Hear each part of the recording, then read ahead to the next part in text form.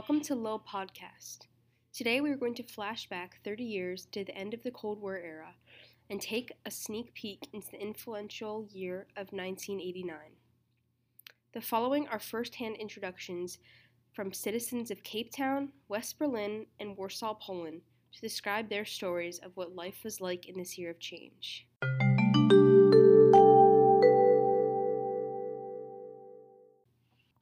Cape Town, 1989. Where most children are proof of their parents' love, I was proof of their criminality. The only time I could be with my father was indoors. If we left the house, he'd have to walk across the street from us. My mom and I used to go to Joubert Park all the time. My mother tells me that once, when I was a toddler, my dad tried to go with us. We were in the park. He was walking a good bit away from us, and I ran after him screaming, "Daddy, Daddy, Daddy." People started looking. He panicked and ran away. I thought it was a game and kept chasing him. This is Trevor Noah's account of the apartheid in his book, Born a Crime. West Berlin, 1989. The feeling of guilt has never gone away, of leaving my son with no father. I remember when he was about 4 years old, Andreas came up to me and said, "I don't have a daddy." This was a Mother Ursula Bach's account of the Berlin Wall. Warsaw, Poland, 1989. As the revolutions of 1989 began in Warsaw, a war crawl underground paper with an anonymous commentator wrote, "I think the end of our era is already close at hand." The unknown author with the pseudonym Nikolblek Ruz Crash turned out to be among the few who correctly predicted the life expectancy of communist regimes in Eastern Europe. While these first-hand accounts of 1989 seem very different, these countries and cities show many similarities. These similarities include a desire for openness and the freedom of individuals, whether it be different race, religion, or political views. Our first expert is here to talk with us about the events of Cape Town in 1989. Lizzie, can you explain to our audience what apartheid was?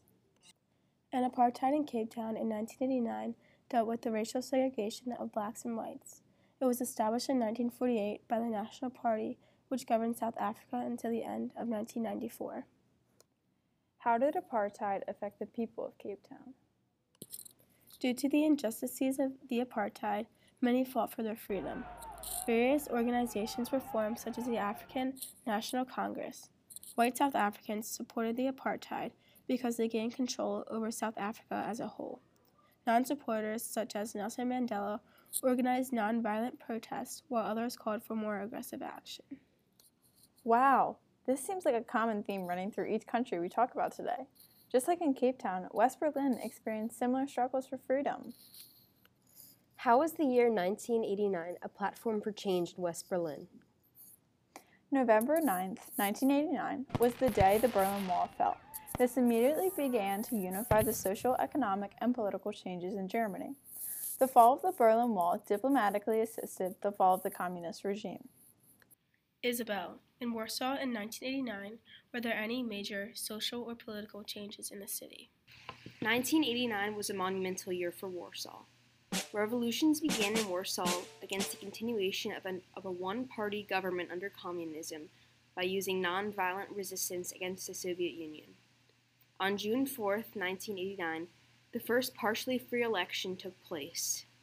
The events in Warsaw of 1989 sparked resistance in other parts of Eastern Europe and led the way for the fall of communism. Isabel, listening to your country makes me realize that our two places share similar hopes to end the communist regime and unify Eastern Europe. Yes, Lainey, you make an excellent point.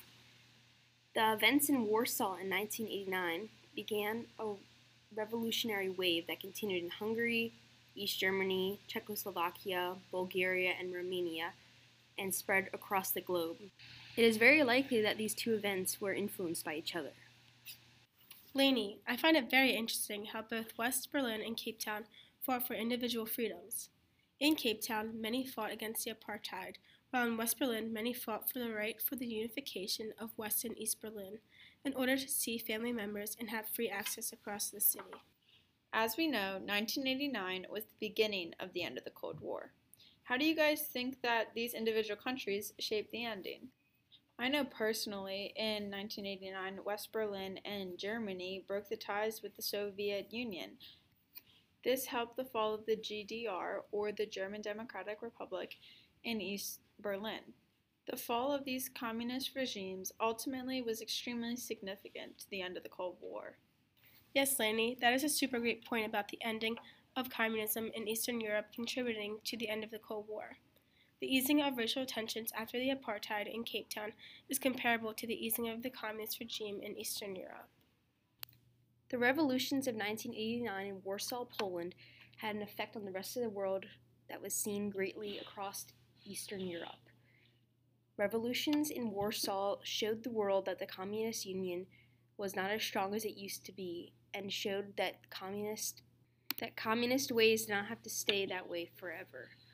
Other countries began their own revolutions against the communist empire of the Soviet Union, and soon the Soviet Union fell.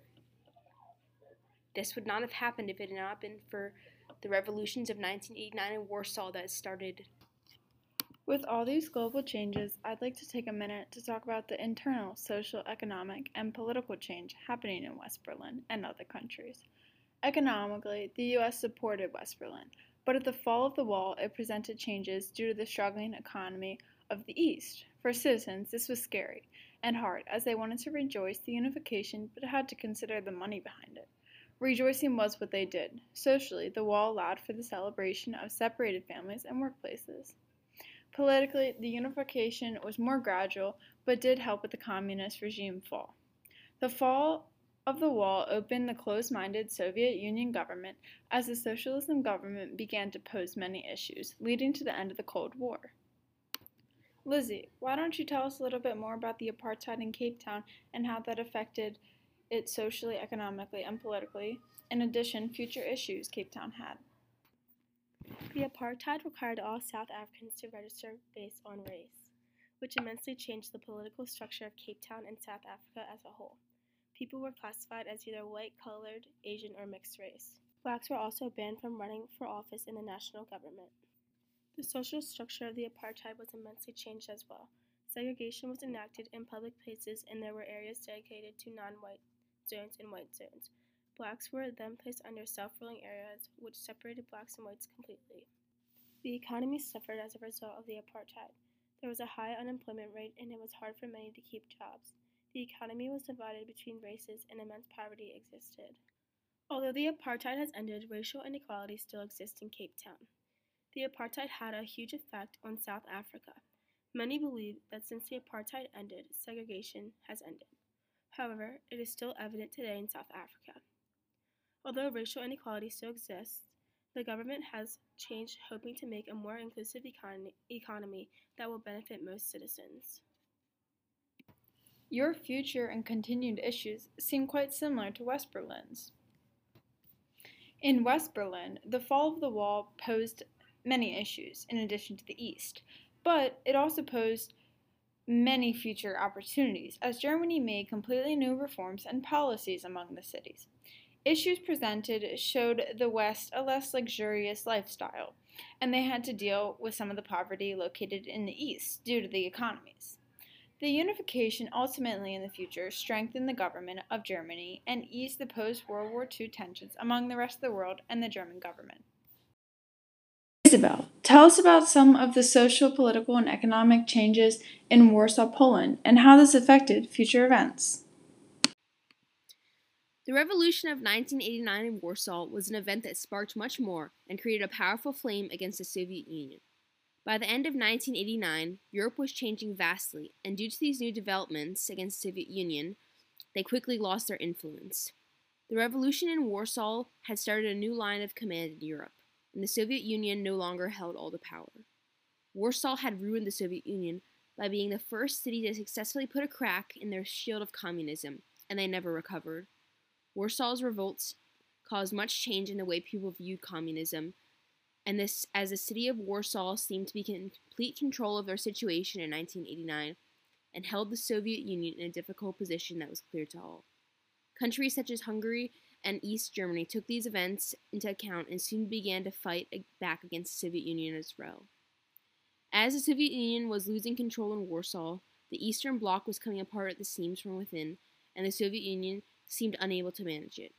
Warsaw was a cause of inspiration for the fight against communism in both Europe and the United States. Warsaw was responsible for contributing to the downfall of the Soviet Union, as was the fall of the Berlin Wall.